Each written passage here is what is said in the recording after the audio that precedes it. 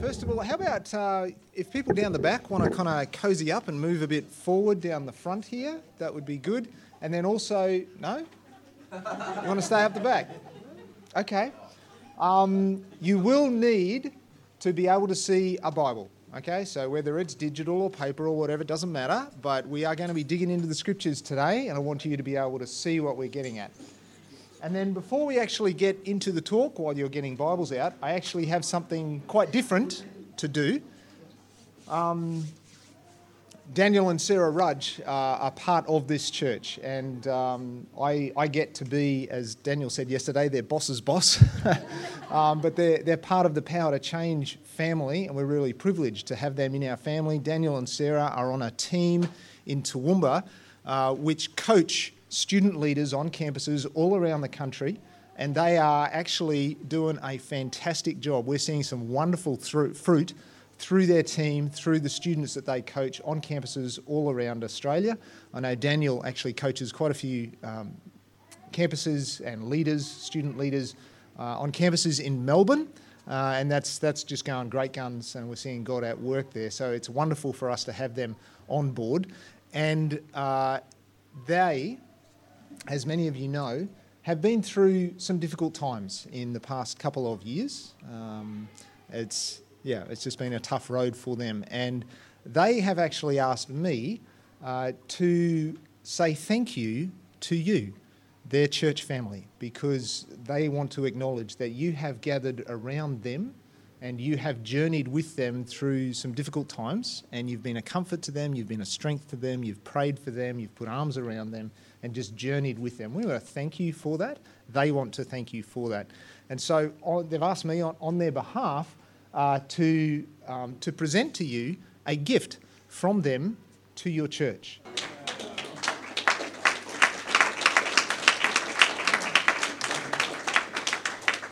As many of you would recognise, the words love, serve and grow are the motto of Willowburn Church. It's something that they have seen in you, demonstrated to them, and they just wanted to show you their appreciation. So, on you, Daniel and Sarah. Okay, so can everybody see a Bible? And we're going to be using that soon, if you're not crying. Okay, good. So today we're going to be getting stuck into a second look at Seek First the Kingdom of God. Those of you who were here yesterday, I said that I like our digging into the Word together to be fairly interactive. So we're going to do, again, a bit of an exercise. So turn to the person next to you. And what I'd like you to discuss with them are these three questions. What does Jesus expect of you, of each of us? Okay, what does Jesus expect? Just list some things that you think Jesus expects from you. And then secondly, who is the Holy Spirit to you?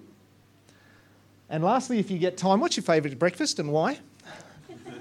Okay, turn to the person next to you. We'll take a couple of minutes, just chat about those questions. Go for it. I'm hearing a big stack of pancakes with golden syrup and butter over here, so I guess it's time to move into it. So, yum, sounds good. Hey, isn't it just an awesome privilege to journey with people and to hear this morning of God's work in young people's lives? What an absolute privilege, isn't it? I mean, really, this is church.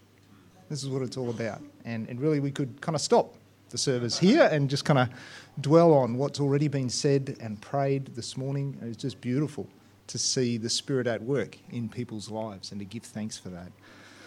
But we're not going to. But it really does dovetail in beautifully, because what I want to talk about, what we've heard this morning, what we've seen in baptism symbolises the start of somebody's relationship with Jesus. For many of them, that actual point has been some time in the past, but there's that symbolism in the act of baptism this morning. Well, what I want to talk about today is perhaps the most important thing that I could share with anybody or live myself in how to live as a Christian moving forward with Jesus. Okay?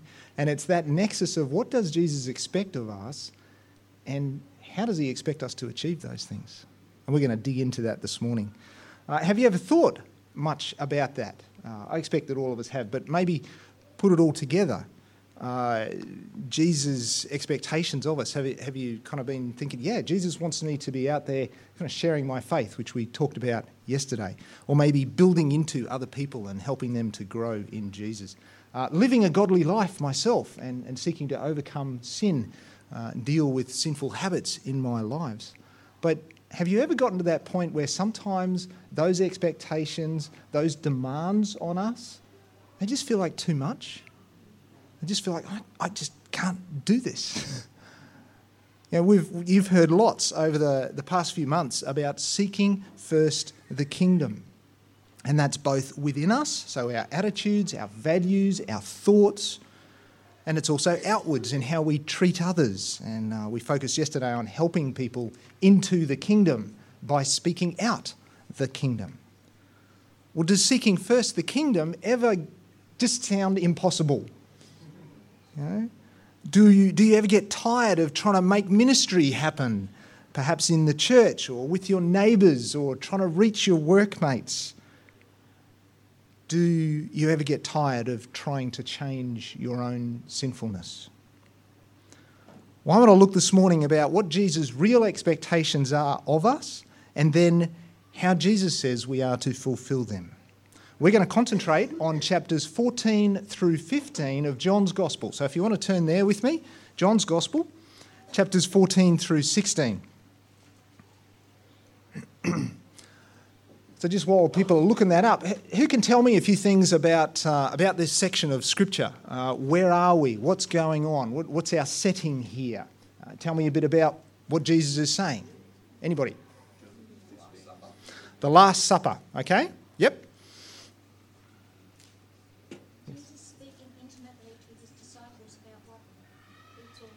Jesus speaking intimately to his disciples about what it's all about. Yes. Yep.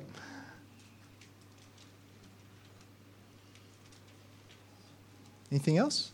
The Holy Spirit is promised. The Holy Spirit is promised. Very good. And it's the Holy Spirit being promised is connected with Jesus saying, I'm out of here. I'm going. Yep. Which was, he'd said it several ways and several times before, and yet you get the impression the disciples are still surprised.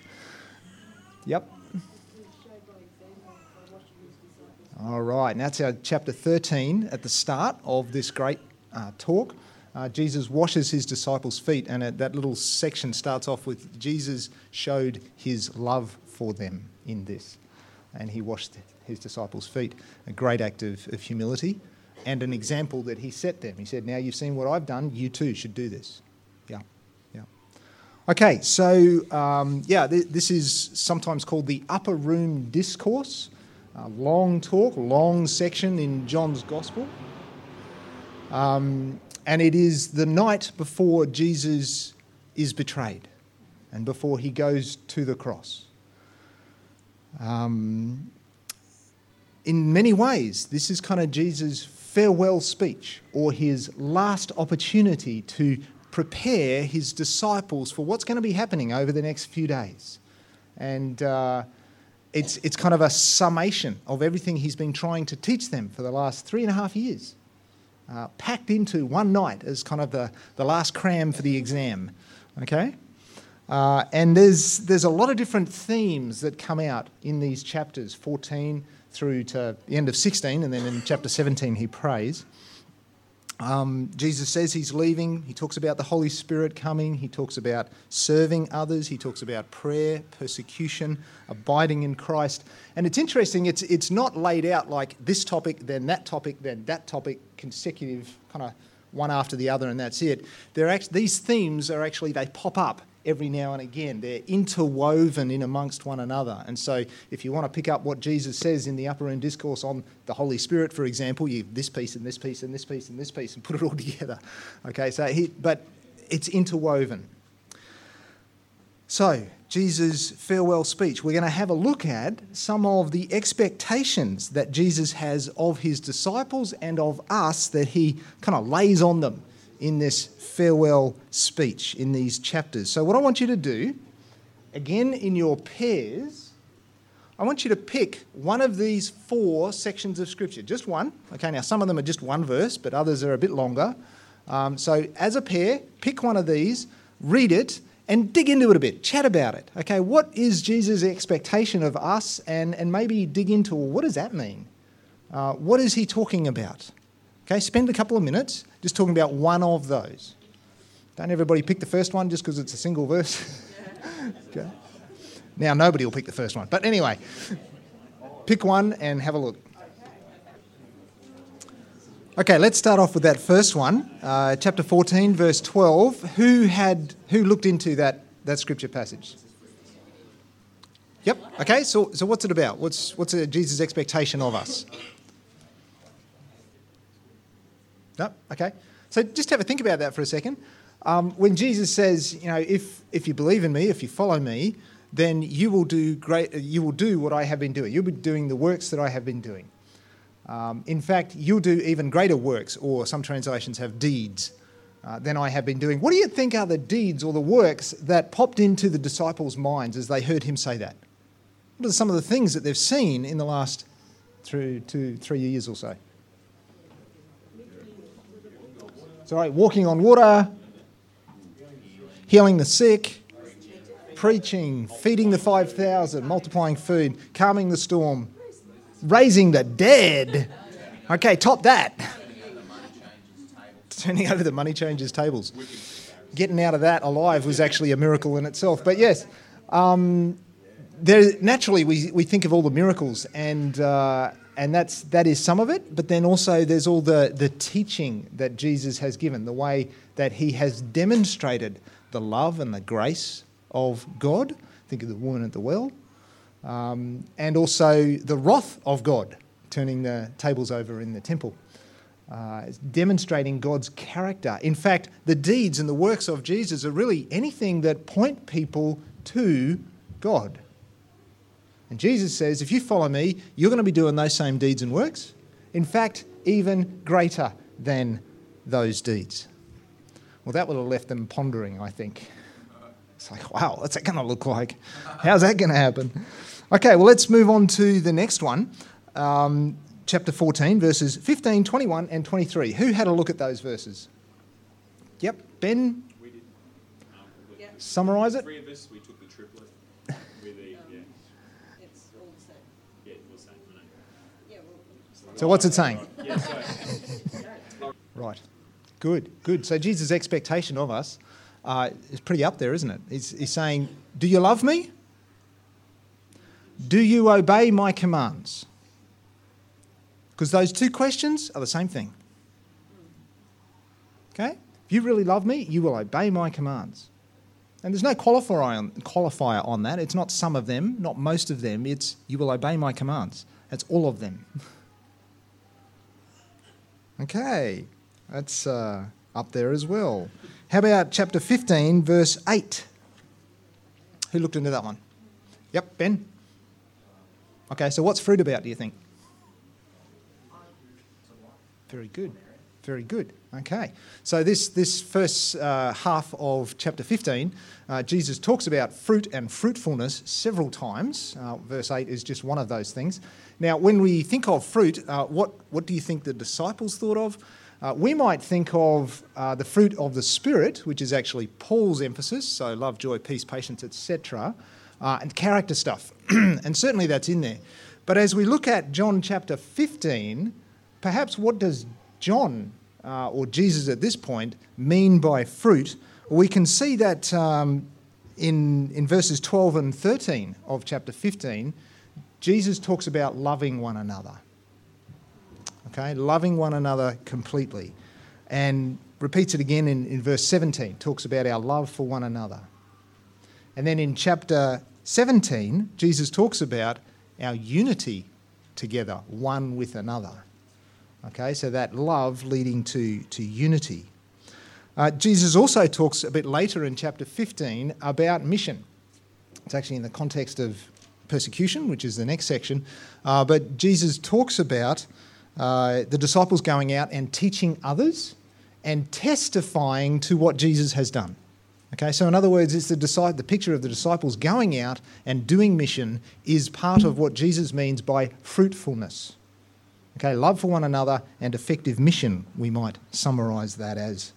Okay, so far we've got Jesus expects us to do the deeds that he's been doing, in fact, even greater deeds than he's done, to obey him completely as a demonstration of our love for him, and to be fruitful, to love one another such that we are as unified as the Father and the Son, and to be effective in mission. What's the last one? Chapter 15, it was a longer section, so who dug into that? Yep, BJ. What's it about? Just summarise it. Yeah, don't read it. What does Jesus expect of us? When we identify with him, we face persecution. Bingo. Yeah. Yep. So there's this context of Jesus saying, as you get out there, expect persecution. Yeah, the world has hated me. Guess what? It's going to hate you too. Okay? And Jesus' kind of unspoken expectation in the midst of that persecution is he expects us to persevere. Not to give up, but to keep going, to keep teaching, to keep testifying, to keep getting out there. Okay, so he expects perseverance. And I've once again forgotten my PowerPoint to keep up. There we go.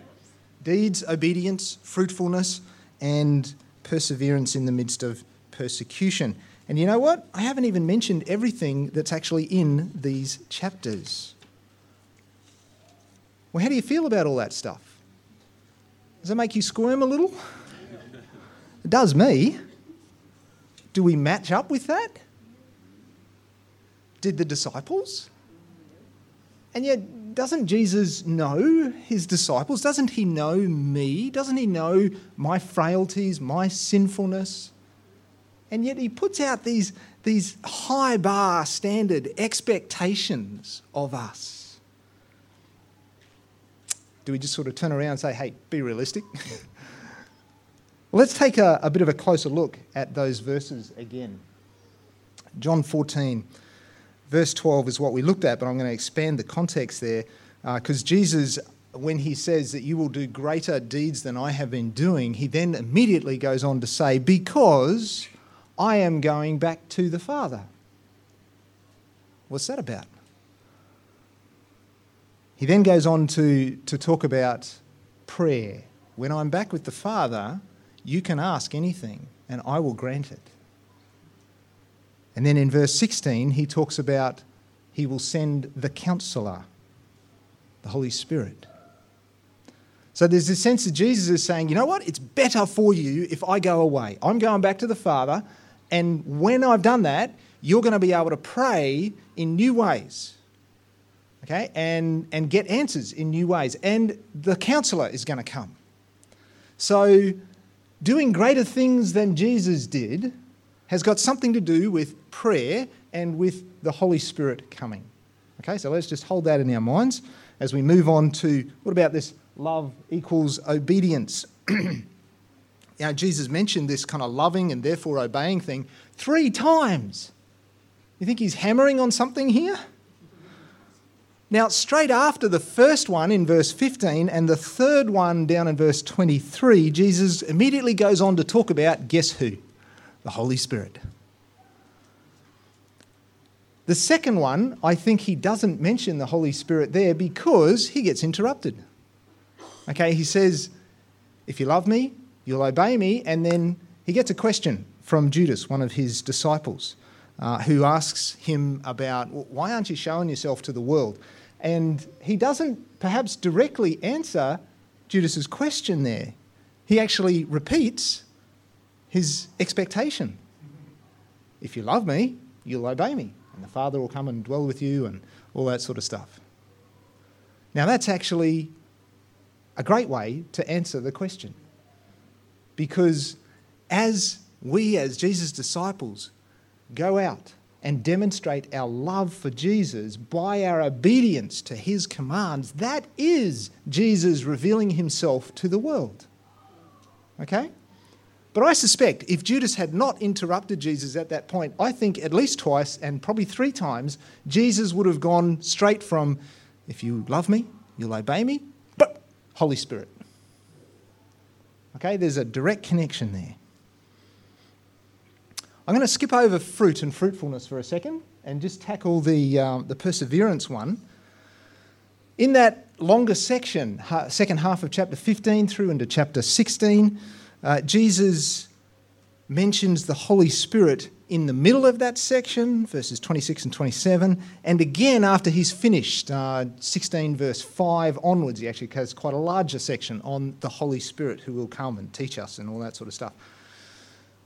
So again, we have this big expectation of, hey, it's going to be hard out there. We're going to face persecution. Jesus expects us to persevere. In the midst of that, bang, Holy Spirit. Twice talks about the Holy Spirit. So in these 3 chapters in which Jesus expects so much of us, it seems that the key to living the Christian life has something to do with the Holy Spirit. Now, we skipped a section, didn't we? The first half of chapter 15, that fruitfulness bit. Have a quick look, those of you who may have read that section particularly. That first half of chapter 15, does Jesus mention the Holy Spirit? Does Jesus mention the Holy Spirit?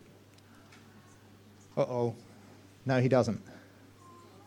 Does that blow my theory out of the water?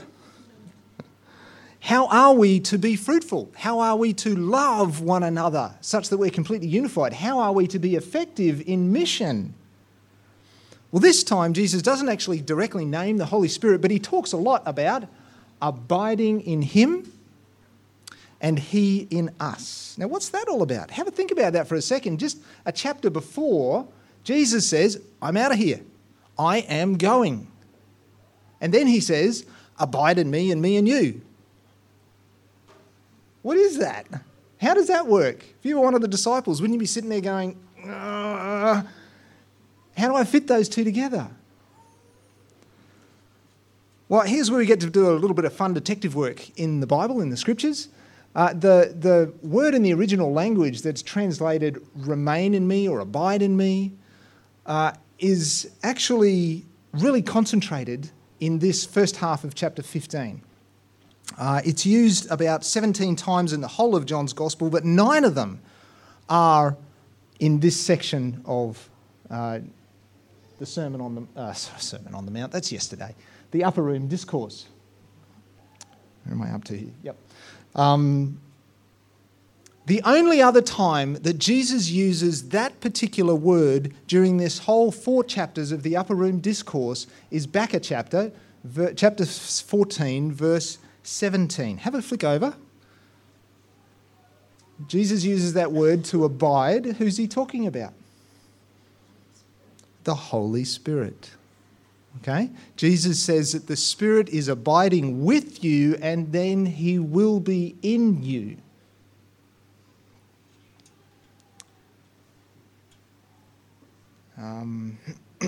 I think that this word that Jesus uses is actually a clue to understanding what Jesus means by abide in me and I will abide in you. He's actually talking about the Holy Spirit abiding in us. Because the Spirit and Jesus the Son, of course, are 2 persons of the Trinity.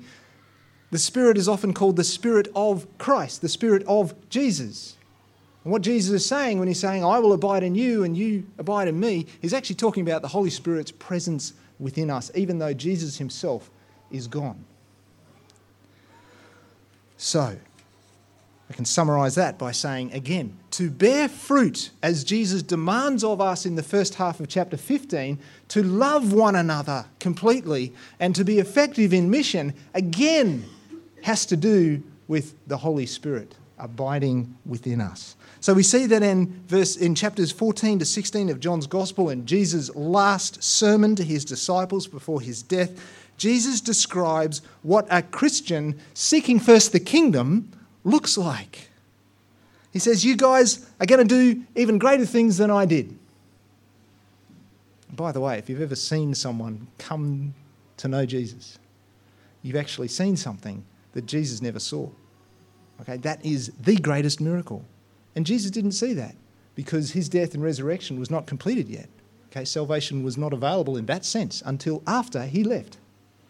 Okay, so we have seen greater miracles than what Jesus has seen, because the greatest miracle that there is a change in a human heart, that they would come to know Jesus and submit themselves to him and cross from darkness into light and step into the kingdom.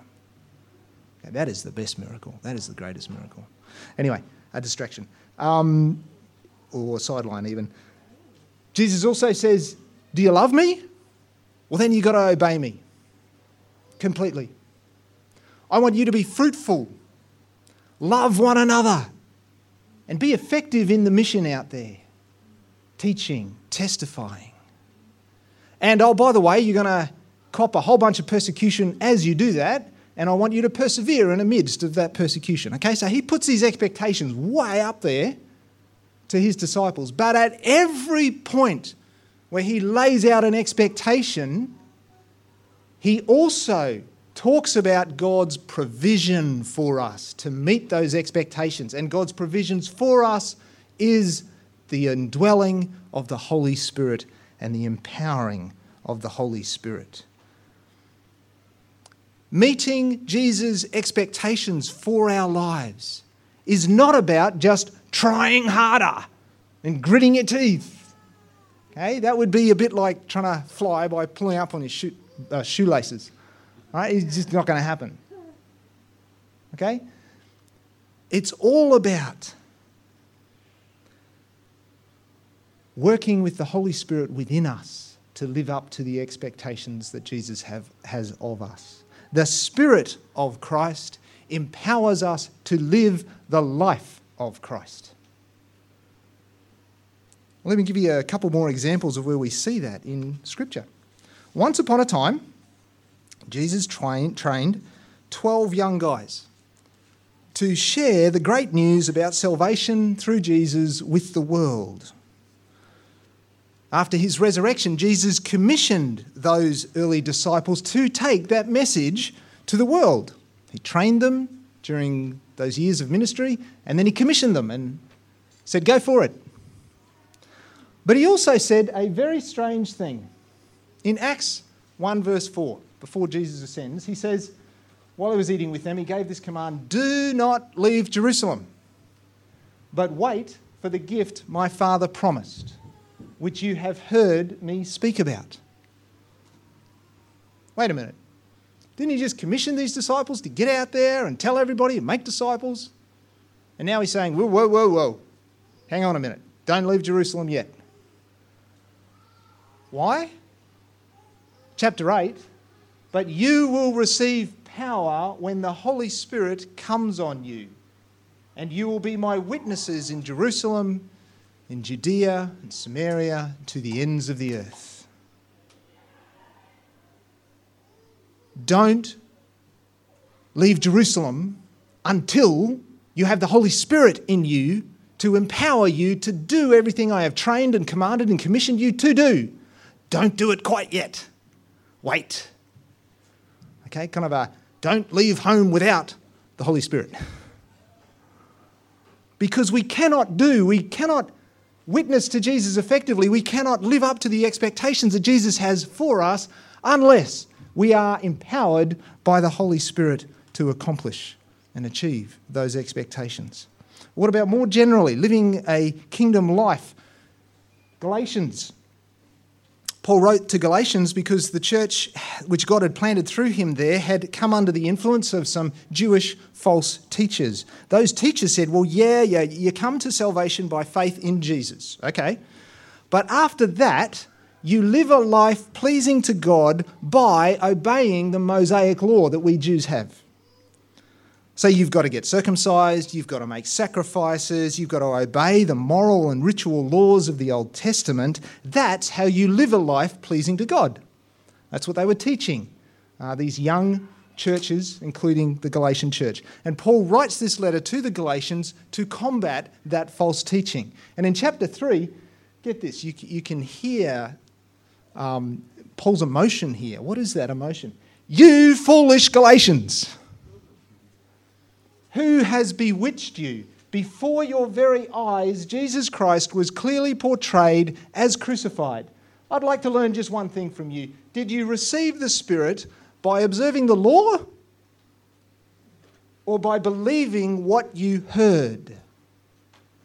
Are you so foolish? After beginning with the Spirit, are you now trying to attain your goal by human effort? There's this sense of, that's ridiculous. Who'd try and do that? What is the solution that Paul puts forward to live the Christian life? Well, over in chapter 5, so I say, live by the Spirit and you will not gratify the desires of the sinful nature. For the sinful nature desires what is contrary to the Spirit, and the Spirit what is contrary to the sinful nature. They are in conflict with each other so that you do not do what you want. But if you are led by the Spirit, you are not under law. But the fruit of the Spirit is love, joy and peace, and patience, kindness, goodness, faithfulness, gentleness, self-control. Against such things there is no law. Those who belong to Christ Jesus have crucified the sinful nature with its passions and desires. Since we live by the Spirit, let us keep in step with the Spirit.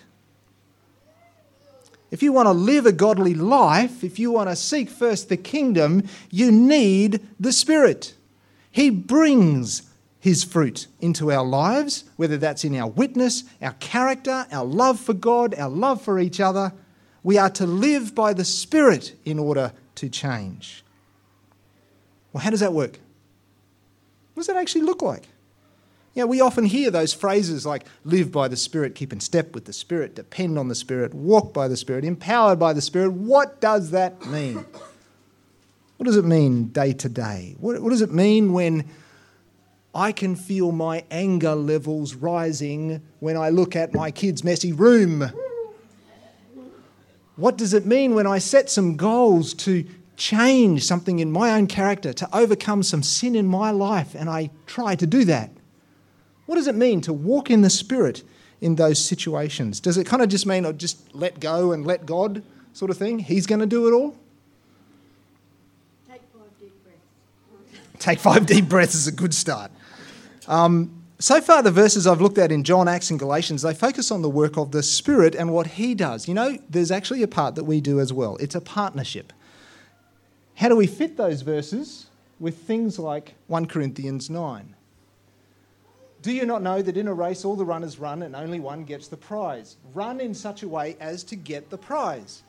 Everyone who competes in the games goes into strict training. They do it to get a crown that will not last, but we do it to get a crown that will last forever. Therefore, I do not run like a man running aimlessly. I do not fight like a man beating the air. No, I beat my body and make it my slave, so that after I have preached to others, I myself will not be disqualified for the prize. Or what about Philippians 3:12-14? Not that I have already obtained all of this or have already been made perfect, but I press on to take hold of that for which Christ Jesus took hold of me. Brothers, I do not consider myself yet to have taken hold of it, but one thing I do, one thing. Forgetting what is behind and straining towards what is ahead, I press on toward the goal to win the prize for which God has called me heavenward in Christ Jesus. These verses give us a glimpse into Paul, and they show intentionality. They show discipline and effort. Paul is striving towards his goals of knowing Christ better and serving Him better. Well, how do we put those two sets of scriptures together? Now, those two verses there out of Paul's writings, together with John 14 to 16. Is it us or is it the Spirit who brings about change? Actually, it's both. Those verses, when we, excuse me, whether we're trying to overcome a sin, disciplining ourselves to spend time with God, seeking greater patience or self-control, trying to share Christ with someone, build a spiritual movement that we call a church, the first step of any of those activities or goals or hopes is actually to want to do it, isn't it? To want to do this thing. It's a choice. I want to put the effort in to see this thing happen because it's a good thing. Well, that's our part. To choose and to want to go there. It's why there are commands in Scripture. God expects us to choose to obey what He says, right? He will not make us obedient or godly against our will. But when we do choose to put in our effort to obey God in what He says for us to do, to try and meet His expectations, we usually find that our efforts simply aren't enough. And that is where the Holy Spirit steps in. Not for the first time, he's actually part of us wanting to obey Jesus. But the Spirit steps in at this point to supply the power to overcome our sinful nature, to actually obey, to change, to share Christ, whatever. Not only that, the Spirit continues with us to teach us more of what God expects of us. He encourages us to keep going when it's tough. He will convict us when we stuff up. He will lead us to repentance. He is actually the greatest coach, motivator, teacher, friend, and source of power that God could possibly provide for us, his children, because he is God. The Spirit is God. He's God within us. He empowers us to seek first the kingdom and to live a kingdom life. And this is really important to get a hold of, this partnership concept between us and the Spirit. So I'm actually going to give you a couple of different ways to remember how this partnership works. So let me start with an illustration, just a spoken illustration.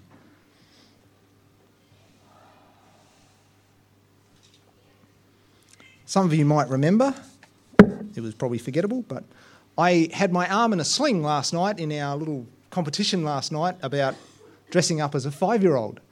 Because back when I was 5, I broke my arm. I actually clearly remember one of the first days back at school after breaking my arm. Our teacher was training us to write the letter O. It's pretty simple, it's just a circle. Okay? So she told us each to write O a number of times on our papers. Now, my broken arm was my right arm, which is my writing arm. Okay, so I have a great cast there. But, she was telling us to write an O, and I wanted to obey my teacher, and so I wanted to write an O. So I picked up the pencil, I put the pencil nib onto the paper, and I tried to write an O. But I just couldn't do it. The cast did not allow me the flexibility and the control to actually write an O, to draw a circle. Now, our teacher came around the class checking on how we were doing, and when she got to me, there was just a bunch of squiggles on that piece of paper, not a circle amongst them. But she could also plainly see that my arm was in a cast. So what do you think my teacher said to me at that point? Maybe, "Come on, Andrew, try harder, just get in there, do it." No. Maybe, "Oh, Andrew, you idiot, you got a broken arm, give up." No. Actually, I don't remember her saying anything. What she did was reach from behind and above me, took my hand, pencil and all, in her hand, put it on the piece of paper, and together we wrote an O. I had the will to do it, but I was incapable. My teacher provided the empowering, the encouragement, the guidance to actually make it happen. And that is exactly how it is with the Spirit. Jesus called the Spirit the Paraclete in the original language. It's usually translated comforter, and that's a pretty good translation. But the word literally means one who comes alongside. What a beautiful picture of our partnership with the Spirit to achieve his will with our lives. One who comes alongside and empowers and encourages and teaches and trains. So when we try and live the kingdom life to reflect his character, to share the kingdom with others, we must partner with God himself, who is within each of us as the Holy Spirit. He wants you to grow. He wants you to experience deeper intimacy with him, to reflect his character more, to share about him with others. Our part is to choose to obey, to be intentional and disciplined where we can, like Paul, but it is the Spirit who provides the real power to make it happen. Okay, let's get even more practical. How do we partner with the Spirit in practice? Like any relationship, it's all about communication, okay? And communication with God, well, that means prayer. So, here's a few suggested things you can pray to partner with the Spirit. First of all, confess your sin. 1 John 1:9, if we confess our sins, he is faithful and just and will forgive us all our sins, cleanse us from all unrighteousness. Okay, that's a great starting point. I had to admit, in trying to write an O, that I could not. I am incapable. We need to admit that we cannot obey Jesus the way he expects of us. Our sinfulness gets in the way. We need to admit our failings. We need to confess our sins and be cleansed by the power of God to walk with him. So start by confessing your sin, then listen to the Spirit. I had to listen to the teacher to know what she expected me to do, to write an O, not an H, not a K, an O. So listen. Ask the Holy Spirit to reveal Jesus' teachings to you, to work in and through you. Well, how does the Spirit reveal the teachings of Jesus to us? The Bible. Okay? That's the main way. So get stuck into the Bible.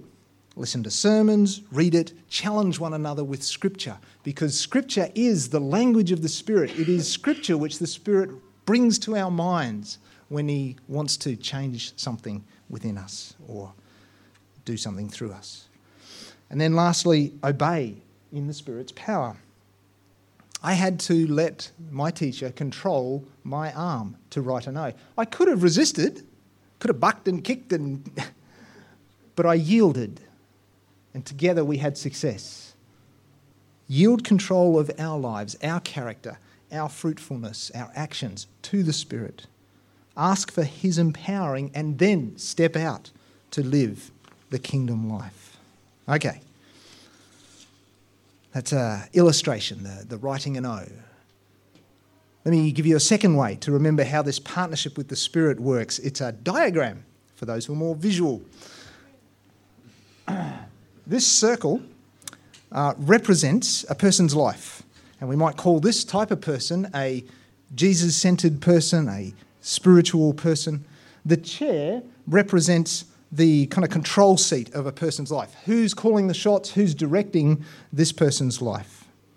The cross, of course, is Jesus, and the S stands for self. So you can see in this person's life, Jesus is calling the shots. He's in control here. The self, the S, is at the foot of the chair, the throne of this person's life. They are submitted to Christ. This is what we should all be, and should all be all the time. Jesus is in control, directing and empowering us by his Spirit. We're aware of God's holiness. We walk in reverential fear. Life is ordered because we have Jesus' priorities, not our own. We're able to seek first the kingdom. We're able to speak out the kingdom. Now, just for a moment, pause there. You know yourself. I know myself. And yet we're also talking about God, who is holy and loving. He is infinitely smart and infinitely powerful. Who would you really rather run your life? You or God? I pick God. It is the way to do life. Okay, this second circle illustrates perhaps what we might call the self-centered Christian. This person is a Christian, but they've taken back control of their lives. Christianity is part of their life, but Jesus is not actually the boss moment to moment. They're not seeking first the kingdom, but they're prioritising worldly pleasures, worldly aims. We become this type of Christian actually every time we sin. When we think or say or do something that is not what God desires of us. In other words, we take control back of our lives. So we become self-centered. Well, this third diagram kind of shows the whole Christian life. There's actually a state of flux between these two situations. Whenever we sin, you get tricky here, and I'll use a laser pointer. When we sin, we become a self-centered Christian. We get back to being Christ-centered by repenting, by turning away from sin and handing back control of all of our lives to Jesus.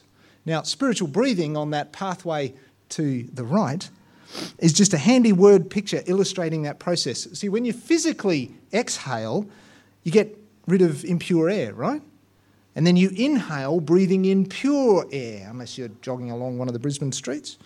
but purer air. Spiritually, it works the same way. Breathe out the sin in your life by repenting of sin. Agree with God that specific thoughts and words and actions are sin. Ask for his forgiveness, which he always gives. Then inhale. Accept the Holy Spirit as boss of your life again. Now, that's not inhaling the Holy Spirit. It's not more of him in your life. That's bad theology. But it's yielding control of your life to the Holy Spirit who does dwell within you. It's asking him to direct and empower you more fully to overcome temptation in the future. Now, becoming a more mature Christian is all about spending more and more time over here and less time over here and actually sinning less and obeying God more.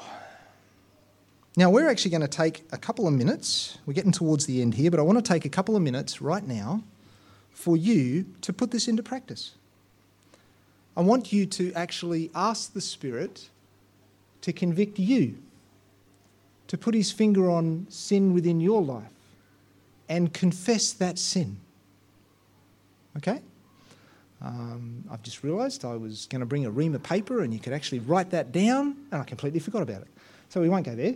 That was supposed to be the kind of tactile experience. But you can do this exercise by actually writing out those sins that the Holy Spirit puts on your heart. Okay?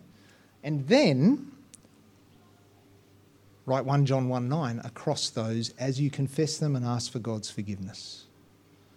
If we confess our sins, he is faithful, he is just, and he will forgive us our sins and cleanse us from all unrighteousness. The fun part of this physical exercise, if you were to write those sins down and then write 1 John 1 across it, you can then rip it up, destroy it, burn it, whatever you want to do, as a symbol of what God does with our sin. Destroys it. It's gone. Okay. Let's pause and take a minute just to confess before God and to ask his Holy Spirit who dwells within us to once more control our lives, empower our lives to live the Christian life, to seek first the kingdom. Now, let me be clear and honest here. I struggle with this. The spiritual breathing exercise is actually something that I've been doing at least daily for 30 years as a Christian. But living the Christian life and walking in the Spirit is something that I struggle with. One of my frontiers in walking in the Spirit is patience. I used to think I was a patient guy, and then I had kids. Now, my kids are great. My kids are great. But my expectations of them sometimes are too high. Or they just get distracted. Or they're simply being childish, which is actually okay for children. So when they don't tidy their room to my standard after the third time of asking them, I feel angry. But where is the Spirit in such anger? No. That's actually just my self-centeredness in action. Wanting the world to be as I want it to be for my sake. It is the times when I face situations like that and I stop and I pray and I choose to obey the Spirit and be patient, and the Spirit, not steps into my life, empowers me to be patient. And I engage with my kids patiently. It's in those times that I best use those teachable moments and can speak into their lives and help them be more tidy, but without yelling at them, for their good. And it becomes all about them and their growth towards godliness. It's not about me anymore. That is walking in the Spirit, and I struggle with that. And yet God is at work, and I see that happening more and more often, which is only God's grace. What about you? What do you struggle with in walking in the Spirit, in seeking first the kingdom, living the Christian life that Jesus expects of us? You know, transformation isn't instantaneous most of the time, but by the Spirit's power, it can and will happen. We can live up to Jesus' expectations. So as we wrap up, I want to get really practical one more time. I want you to think back over our time together this weekend. I want you to pray and ask the Spirit to bring to your mind one thing that He wants you to work on. And that might be something out of yesterday's talk about getting into spiritual conversations and speaking out the kingdom so that others come into the kingdom. But it might be something you've heard in sermons about seeking first the kingdom in the past months, something about our character, our behaviour, extending mercy to others, living out one of the other Beatitudes. It might be building in this habit of spiritual breathing into your times with God.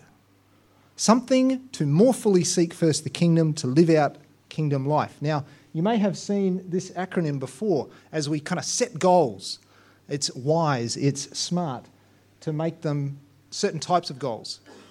Specific, measurable, agreed upon if there are others involved in achieving it, realistic, and time-based. So in other words, don't say, I want to do more evangelism. How general is that? How do you know when you've achieved that? What does it mean to actually do that? I don't know. But what about pray each day this week even for an opportunity to talk about Jesus? Okay, now that's a specific goal. You know you can tick that off when you've done that day. Okay, but it is moving you into doing more evangelism. So get specific, get time-based, okay? It might be practice spiritual breathing 3 times this week. Okay? Whatever it is, I want you to pray and you to think about and set one goal for this next week, not for the year, just this next week, okay? And ask the Spirit to empower you to achieve that goal this week. Okay, I'll give you a minute to think that through and pray. When you've thought of that goal, I would encourage you to solidify that somehow, perhaps by writing it down. If you have a journal, write it up the top of the next page. Tell somebody about it. Tell your spouse, tell a friend, hey, this is what I've set as a goal for this week. Could you pray for me in it? Solidify it somehow. Just a bit more time. Holy Spirit, thank you that you are here amidst us. You dwell within each of us. That is just astounding. And thank you that you call us to meet the expectations that Jesus laid out for us in Scripture, to seek first the kingdom, to be righteous, to speak out the kingdom so that others come into the kingdom, to partner with you in this work of growing the kingdom. What purpose that brings to our lives. But Holy Spirit, please, don't let us fall into the trap of trying to do it on our own. How arrogant. Instead, keep us humble. Keep us dependent upon you. Teach us, train us in how to walk with you so that we do our part, we allow you to do yours, and together we achieve your will in this world and build your kingdom for the glory of Jesus. Amen.